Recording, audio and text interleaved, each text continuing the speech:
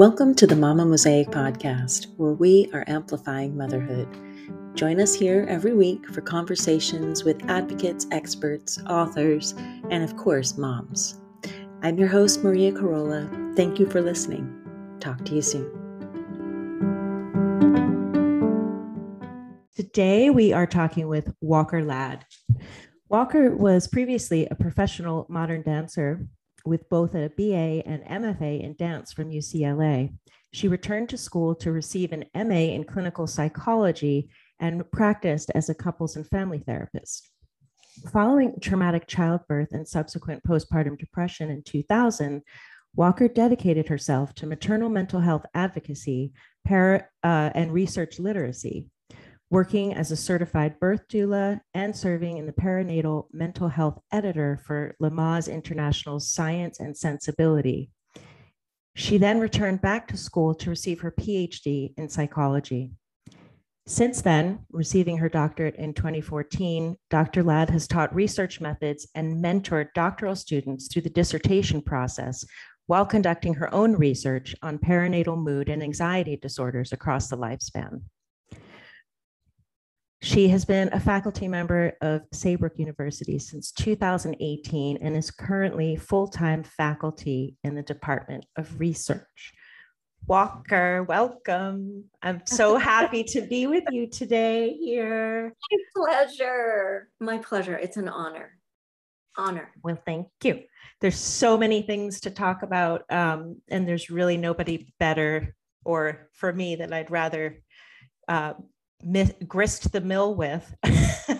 But one of the things that I wanted to sort of talk about with you, and it's something another thing that we share, is this love of photography and imagery.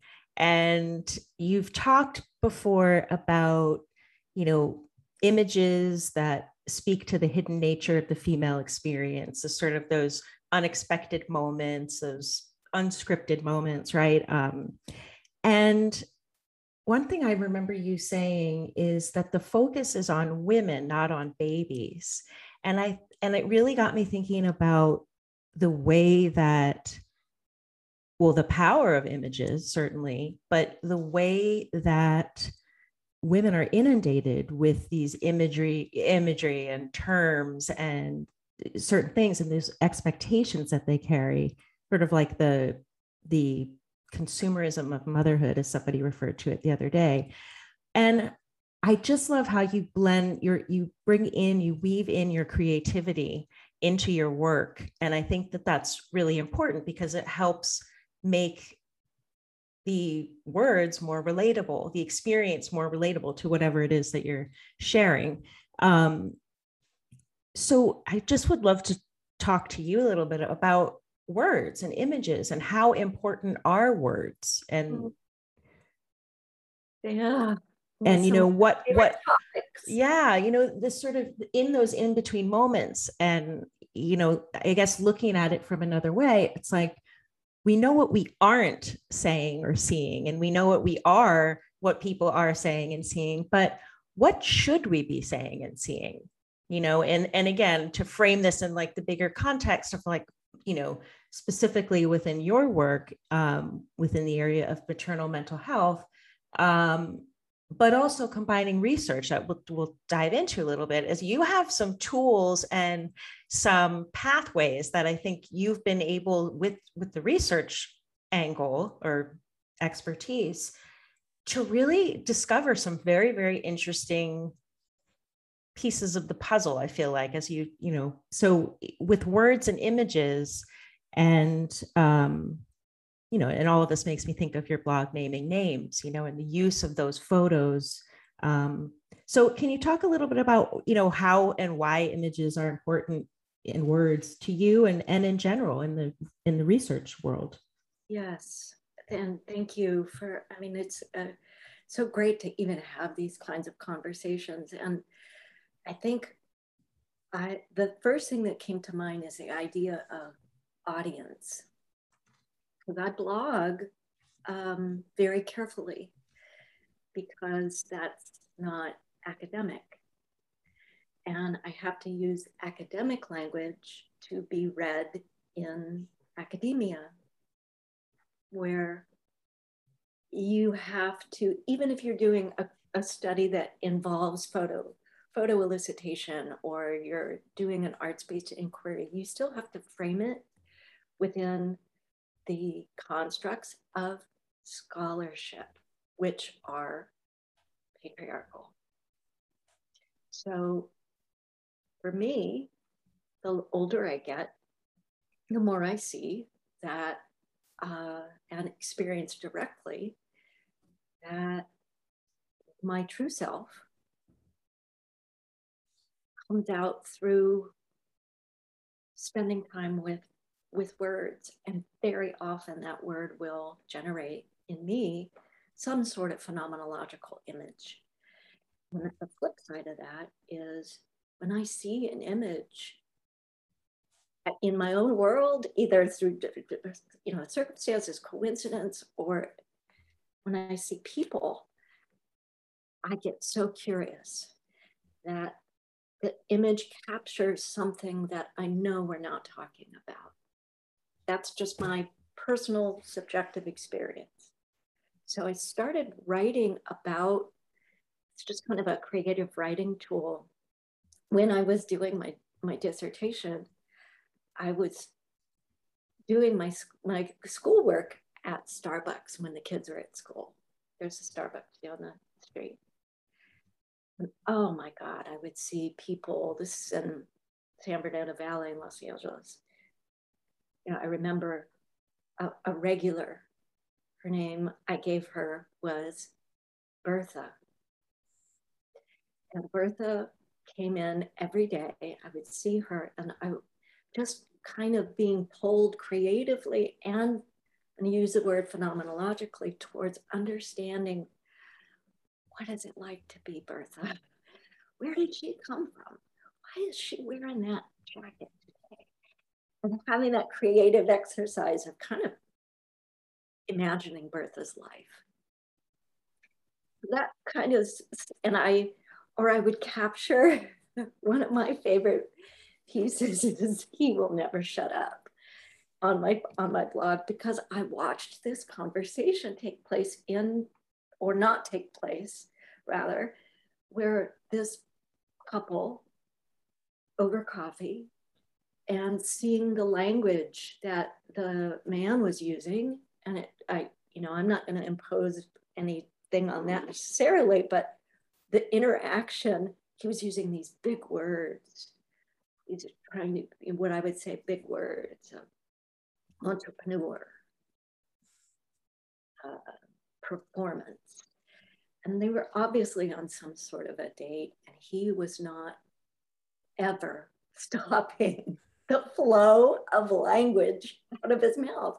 It was like projectile vomit. It was fascinating to me. He couldn't stop. She just kind of disappointedly and dutifully sat there and looked out the window. And that's an example of an exchange.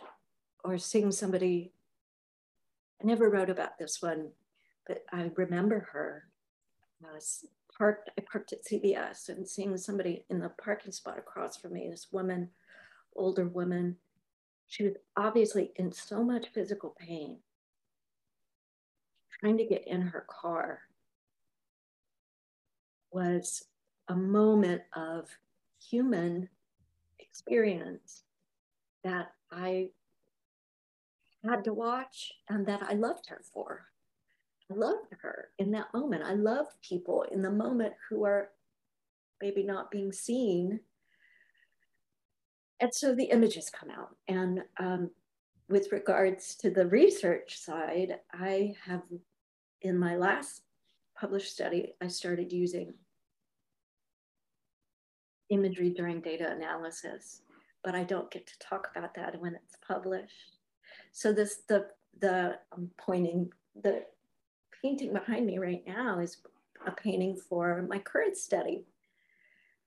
And it's when the language of research doesn't do justice to what the participants are saying. there's an ineffable, there's a intangible essence that I am moved to get it out.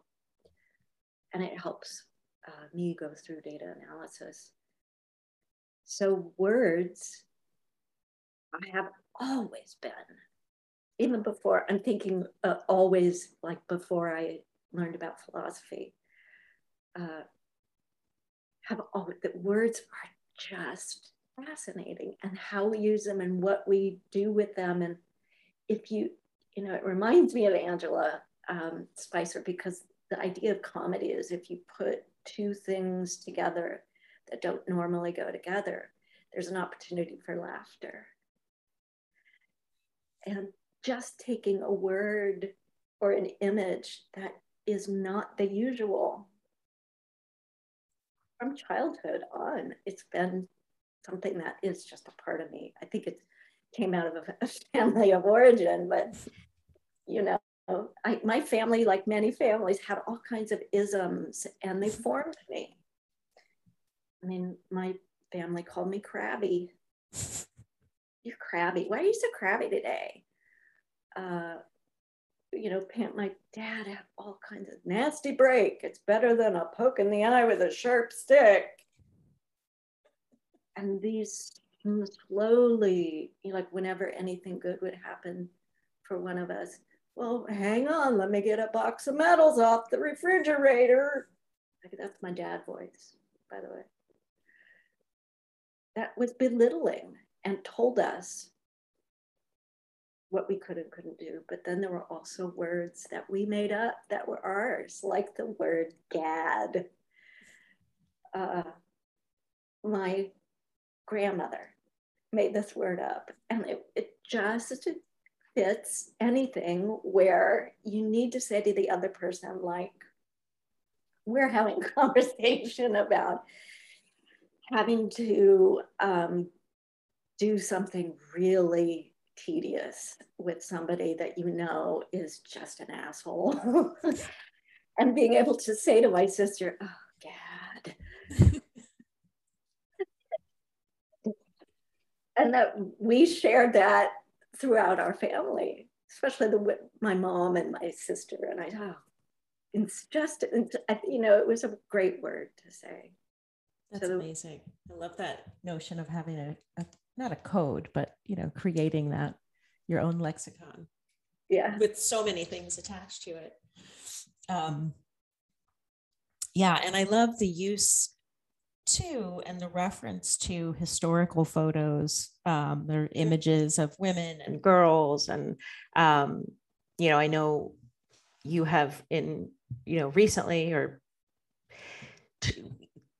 I remember seeing posts that you made, and you're focusing in on these pregnant women, right? As if pregnancy is like a shape, you know, there are no faces, they're all detached and decapitated. And I was talking with someone the other day, and they were saying, you know, they remember ordering that first delivery of diapers, Pampers, whatever, to be delivered. And this is here in New York, so it made sense that it would be, you know, but, and she said she saw this beautiful, peaceful woman, totally blissed out, holding a beautiful, perfect, blissed out baby. And she just threw the box out back in the hallway and closed the door. It was like, that's not me. I don't want you in my presence.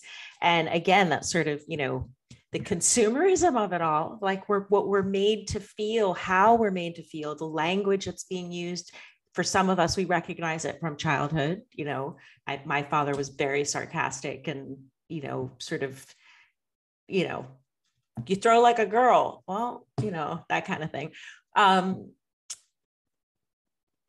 So I think, you know, again, like when a woman, you know, embarks on this journey, God love her, of motherhood from the get-go, even, you know, before conception, right? We're sort of inundated with these expectations and so on. And often, as I'm hearing more and more stories, these can sometimes be a sort of a precursor or a pre-qualifier for being even more fragile when you go into a birthing space, right? So you can be, and then leading into the traumas, the multiple traumas that are being heaped on women. And these are, you know, I'm not even saying they've been diagnosed with anything, but, you know, sort of from day one, you know, these expectations that we have that you're supposed to be this perfect, beautiful, you know, on a Pampers box. And so, you know, women are feeling like failures before they even have the baby. You know, oh, you're not eating the right thing, you're not sleeping in the right way, you're doing this too much, you're doing that too much, you're not doing enough of this. And so, and then God forbid something happens and they say, oh, there's something wrong with the baby's not this, the baby's not that. Where does that go? The mom internalizes all this. So by the point that the baby, before the baby's even earthside, this woman in many cases already just feels like shit. You know, and this is I'm talking about like a practitioner setting. Who knows? She might be getting, you know, hip hoorays and lots of support elsewhere, hopefully. But this idea that the continuum and the timeline of postpartum depression, or the postpartum, which is how we're sort of lumping, we hear perinatal, we don't think though that this can happen. This is something that women might be bringing into their pregnancy, that before we even conceive the child, we're drenched and saturated in these expectations. Yeah. And many of those are traumas in and of themselves. And so, you brought up Angelina Spicer. Her documentary is called The Push for Permission. And I really love the use of the word. I'm proud to see, I'm happy to see the word permission there. And that's really what it is. I'm happy to see the word push. All of it. But it's something that we don't give ourselves enough of, you know, permission. The reasons. It's not coincidental. And, you know, this is just my perspective. Think about, we started with the idea of consumerism, you know, the making of motherhood in images and advertisement. I start with the very beginning text that we've ever had, ever in history, have referred to humankind as man. So the biblical texts, the philosophical texts, the medical texts, the historical texts are written about human beings as men. Think about our Declaration of Independence, or other, even, you know, policies, you know, that does something. That informs us who are born as female, from the get-go what we can and cannot do. And I lean very heavily on the feminist existential kind of gig of Simone de Beauvoir, who had this down in the Ethics of Ambiguity and said, you know, one is not born, but rather one becomes a woman. And that becoming a woman has to do with all of the rules along the road that we're told, and in language specifically, and it forms us. So, you know, in terms of the kind of the feminist piece, when I look at, and I haven't published it, but you're familiar with my piece about big belly, no head. And just asking anybody to Google the word pregnancy, and the images that come up are of big bellies and rarely a head attached. And it's quite ludicrous and funny in a way because of the variation. There are bellies with, you know, mystery hands touching it. There are bellies with a heart around the belly button, that must tell us something, but no heads. There are no heads on these pictures. There might even be multiple hands, you know, maybe a little one. I'm guessing, I'm assuming that it's a child's hands touching the belly. Well, you know, you just made me think of something. And then after baby, all we see are heads. We never go back and say, here's the belly after the baby, by the way. Well, after you know, the baby, we don't see pictures of the, well, right. Or the mother's face, you know, because you can focus just on the box, right? But we never return to cherishing and reveling and marveling at the body. Well, that goes out the window. I can say that we actually, in our current society, we do go back to it in a very sick way. Yeah. And that way is, how quickly can you get your pre-pregnancy body back? And that, I mean, Instagram is, I can't do it anymore because it feeds these images, and the way of being in the world is supposed to look like something that we're actually feeding each other. And it's just wrong. So when it comes to motherhood, I think we don't come into motherhood. We become a mother based on what society's telling us to do. This gets really wacky. And I was talking to somebody yesterday about this, a researcher in this field. When you think about feminism, you know, the idea of, okay, we've got a right to vote. That's kind of that first wave gig. Second wave of, okay, and I'm going to put a caveat around that we've got a right to vote was mostly for white women, if not exclusively. But then the second wave of, like, we should have equal access to jobs. We should have equality, ERA, equal rights. Okay. How'd that work out for us? And then this kind of third, and what we might be now in, sort of a fourth wave of everything should be addressed and accepted regardless. So I really see that the birth doula movement and lactation, and I'm gonna probably piss people off. I was a birth doula. I was in this space. I wanted to help other women as an advocate and as a feminist. But then I saw industry come into it, and no fault, but you know, everyone kind of making businesses out of it, making businesses out of trying to help others. That's okay. But the communities that were born from these movements ended up being misogynistic. Just gonna say it.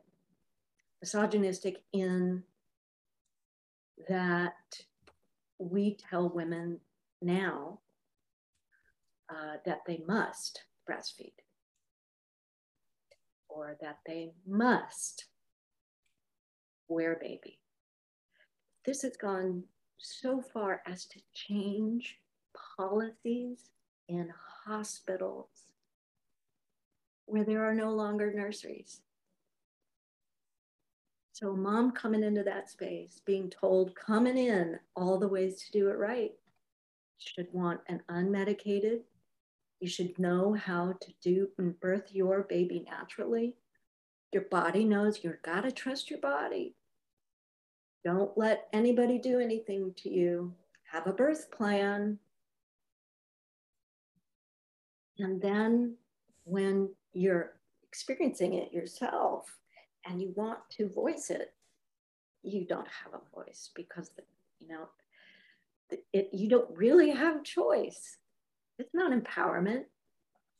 I don't think it's empowering to tell women that they should do anything. You should breastfeed. Says who? Well, it's good for the baby. That's the slippery slope.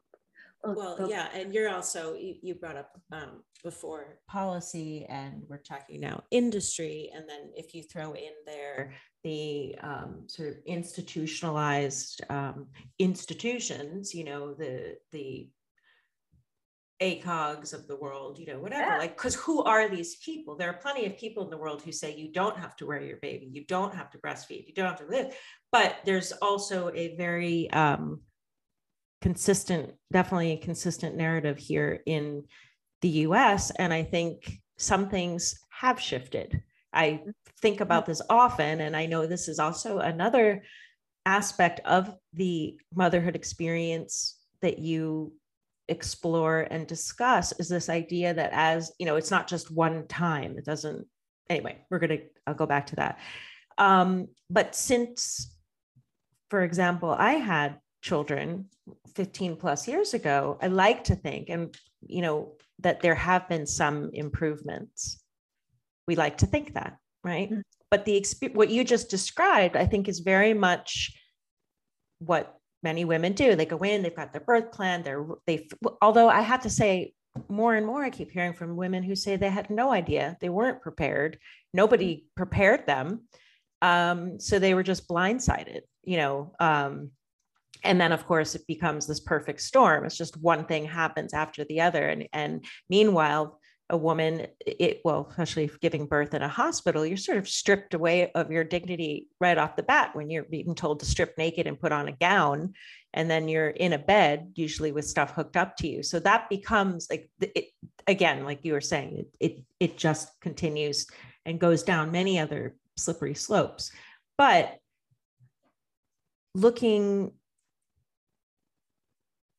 understanding that, knowing that that is happening, there's this other amazing part, which is that of empowerment. So, you know, if we who had children over a decade ago knew what we know now, then, right, what would we do differently?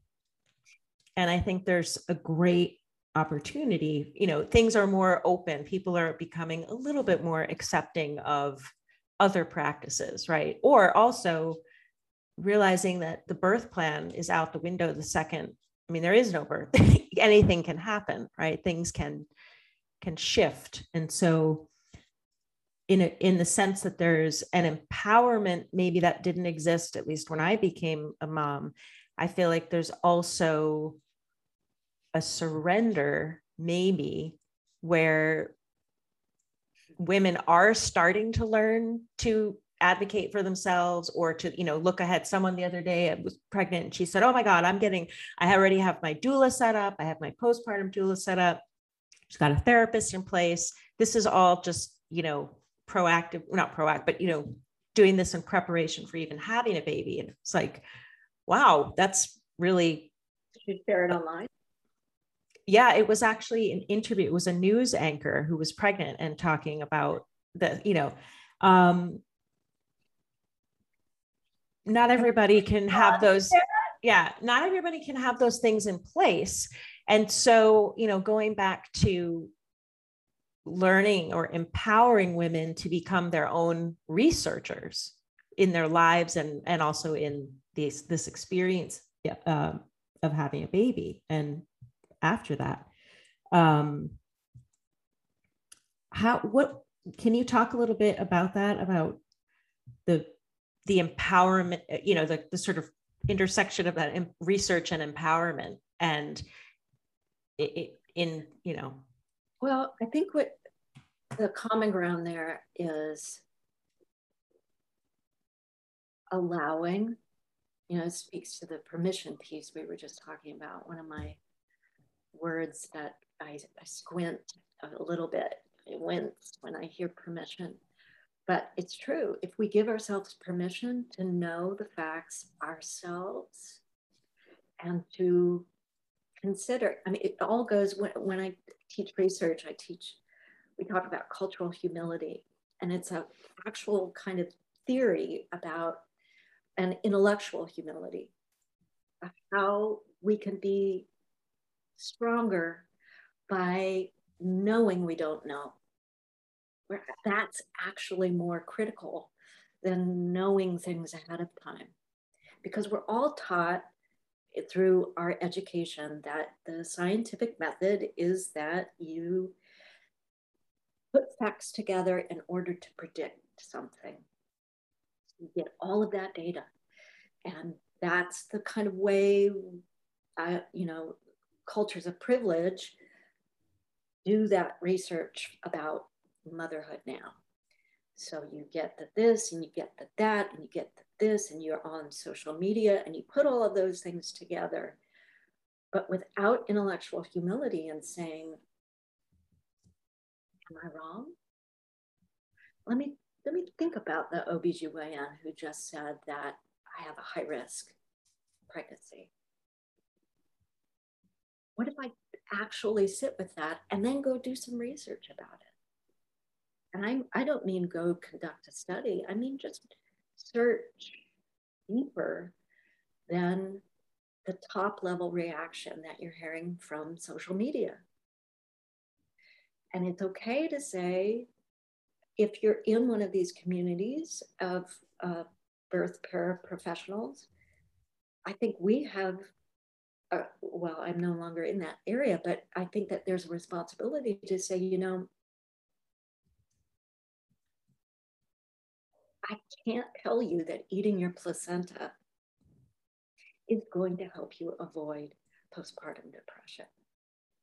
Part of the reason I left the birth movement was more and more of this kind of movement towards alternative. And if you, that's fine. If you individually want to, be sucking on placenta pops, knock yourself out.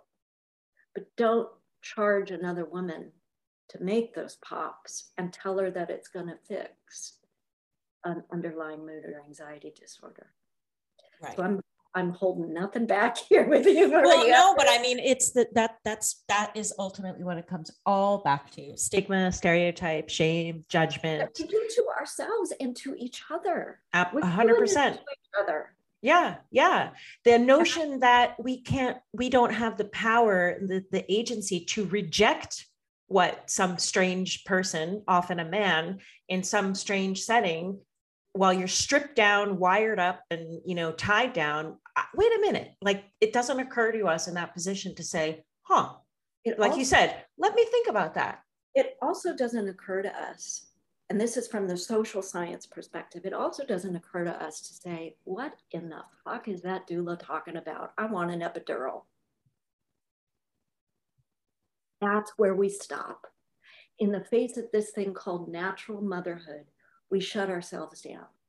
We've gotten to the point where we can maybe say, well, make sure that doctor in the white coat isn't doing anything invasive. Maybe he's going to save your fucking life. Right. So we're talking about this is now the crossover, because we've just intersected. And I think that's another one of, when I think of intersection, I often think of you and your work. So there is this space here where the epidural is amazing and the C-section is necessary, and whatever those interventions are that can ease or help, whatever that is, those are important. But going back to this idea that we'd shame one woman would shame another woman into thinking that she's not breastfeeding the right way, or you don't know how to feed your child, or what we eat, that's, you shouldn't be eating Brussels sprouts. Boom, again, your fault, or if you're not doing it this way, you're somehow inadequate or inept, or, less of a mother, dare we say. And these things get internalized. We don't have although I do think that social media and blogs and just the digital world now does have some benefits, in the sense that women can find community and discuss, even if it's in a Facebook group. But I think that is more accessible. If I had that, 16 years ago, but again, I didn't even think to seek it out. So giving ourselves that agency, and, again, that makes me think though, like, we don't think anything's going to go wrong. What could possibly go wrong? This is why we're on the earth, to procreate. We are born, you're born to be a mother. Mm. Mm-hmm. I mean, those expectations. So then we don't, it doesn't, I mean, I know for me, I didn't think I needed to do research. Why do people would say, are you going to do, are you going to read any books? Are you going to look into it? What would I have to look into? This is my calling. This is what I'm supposed to do. You know, so many people who have this ideal of motherhood. Like, I'm going to just, you know, gently squat down into the bathtub or, you know, the bushes or the field, wherever I am. And just, you know, while caressing my horse that I rode here on, you know, I'm going to bring this angel into the world, you know, with one gentle, oh, and there it is, you know, and immediately my milk comes in. And right. And we all eat placenta for dinner, and it's a beautiful world. And my partner was naked in the tub with me. It was amazing, you know. Well, good for you, you know. At any rate, that is not the normal, you know, the normal. But if we think, you know, we have these Calgon moments of like what it's going to be like, and it's really, maybe it can be, but honestly, there's a whole, it's just. I also, this is such a great conversation. Thank you. And it also makes me think about how you and I are embedded in a culture of privilege, because these kinds of Calgon moments are not even on the radar for cultures. Many people. Yeah. Yeah. For women of color, women who don't have access to financial institutions that can help them. I mean, the majority of women in the world, I can make this statement, I think, the majority of women in the world are not having pain and pangs about whether or not they're going to have a doula. Right. And whether or not they're going to go natural. Right. And I mean, you know, and it's a important point too, where I mean, that is true. There's a grim reality that we haven't even tapped into yet. We're talking about, you know, that kind of coming off the consumerism bend of like the way that we're being pandered to and marketed and exploited in that sense, where, you know, you're buying your cribs and your onesies and your rockers and your this and that, and it's got to be perfect. And we're doing our prenatal and our Pilates. It's like, there's all this stuff that you feel like you have to buy and do, you know, or you're somehow not whole. And then you have to post it, show everybody, you know, so flexible and like, you know, whatever. Yeah. And there's that whole other, but again, it's so, and there's that, but then there's, you know, backtracking to the greater reality of birth in America. We have the, you know, the United States has the impressive, very unfortunate honor of having one of the worst maternity care systems or maternal mortality rates in the world, but also just in general, just maternity care in the world. So, you know, someone was saying, I remember when I kind of jumped into the advocacy, to the conversation, that wasn't until say 2014, I want to say. And then the statistic for postpartum depression, which by the way, could be triggered by literally just having birth in America, it was 1 in 7 women. Mm. And now it's more commonly, we hear more like 1 in 5. Although someone was saying the other day, it's actually more like 1 in 3. And then of course, for Black women, that's it's 3 out of 5 women. Let's just break this down a second. Please. We're having the conversation that what you just shared is that truth becomes reality when we put it in numbers, and we'll pay attention to numbers. So 1 in 7, 1 in 5, 1 in 3. Oh, we're still using a paradigm of looking at things as numbers. And we do need some of that. And we do need to know prevalence and point prevalence and incidence. And, look at COVID, we need to know the incidence rates and the prevalence rate. But the fact that we only communicate about things that are really important and we only pay attention to them if they're socially interesting based on the constructs right now. So Britney Spears, comes to mind, or a young white girl who's found dead in the desert. So that pulls us, or we'll look at numbers. Oh, did you know that one in, so I'm working on a grant application right now, and we're thinking about titling it 1 in 5 because that will get people's attention. And to me, it hurts a little bit because to do research in this area, to do any research and to teach others, like I get the privilege of doing, to do research, we still have to use the tool of numbers to communicate something important. And that to me is being stuck and reminds me of conversations that I had with Jane Honigman. And when I went back to do the second version of my book, it's like I thought that the statistics may have changed. No, they did not. They're actually getting worse. Well, yes and no, depending upon how far back in history you look. So when Victor Marseille was the first to kind of do a point prevalence, little anecdotal point prevalence study in the hospital, looking at women with postpartum melancholia, the number was around 1 in 7. Now we're somewhere 1 in 7 and 5. So to me, that says, well, we're pretty good at measuring it. We know it exists. What are we doing about it? Right. How do you get out of that? So for you, when you're feeling this sense of, you use the word stuck. So how do you get out of that stuckness? And like, where do you pivot from here in your work? Oh. If you want to show and communicate, this truth, right? And like you hear a lot of people will say, well, the numbers don't lie. It's this, like it's there. So how do you communicate this information non-numerically? Words.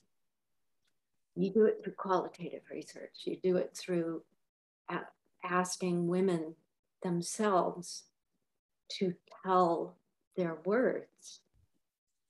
In addition to the numbers, one doesn't count more than the other. We do need both approaches, that kind of positivist approach of looking at something objectively, how much of this is occurring within a community. But additionally, I want to know how it's occurring within a woman in that community from her perspective.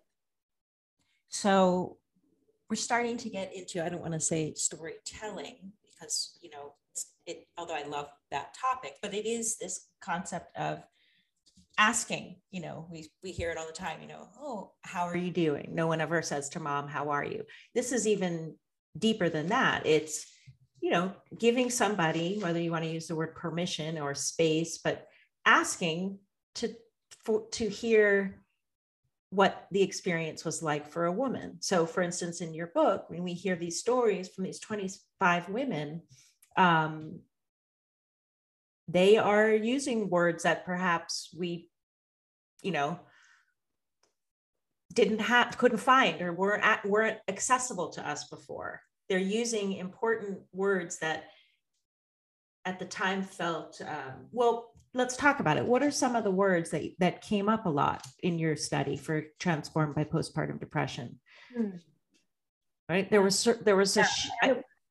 I would say shattered is probably the one major theme, and it was the description of what the experience of untreated postpartum depression did to them was words like broken,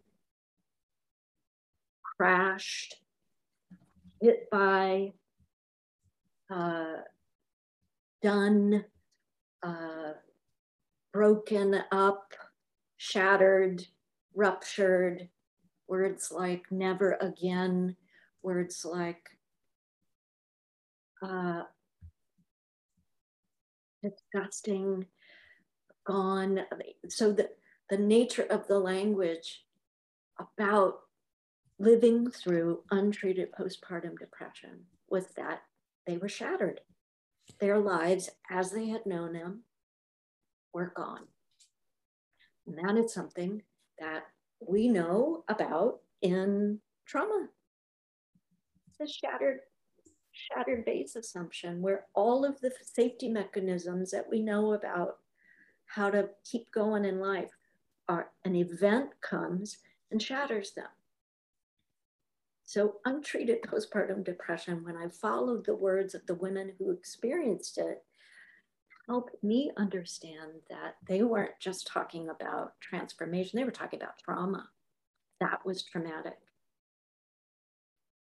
And another, in a more recent study, what comes to my mind is, when anyone talks about anything and they start to use metaphors or analogies, and I can think of participants who shared in remembering postpartum depression, it was like the plague. It was dark. It was the dark hole. When you have multiple participants using the reference to an image and language of darkness, a vortex, a hole that has a directionality to it. It is a way for us to understand what it feels like. And it also gives us the information as to what could have gone differently. I was talking yesterday I mentioned the grant, one of the colleagues working on this grant, she was sharing with me she's a licensed social worker, and she was sharing with me her experience of worrying about breastfeeding. Is the baby getting enough? And I shared with her a story, I don't want to say story, a data set from one of my participants in a study who shared that, somebody with postpartum depression, she remembered her baby had reflux, and she was in the lobby of her apartment building, and the baby threw up. She got down on the floor and scooped up that vomit to measure how much had gone. And when you hear physical acts like that, of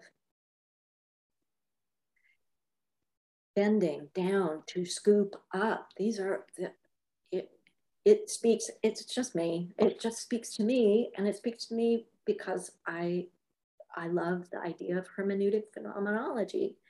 And that one thing we have to communicate life are words. Words do matter.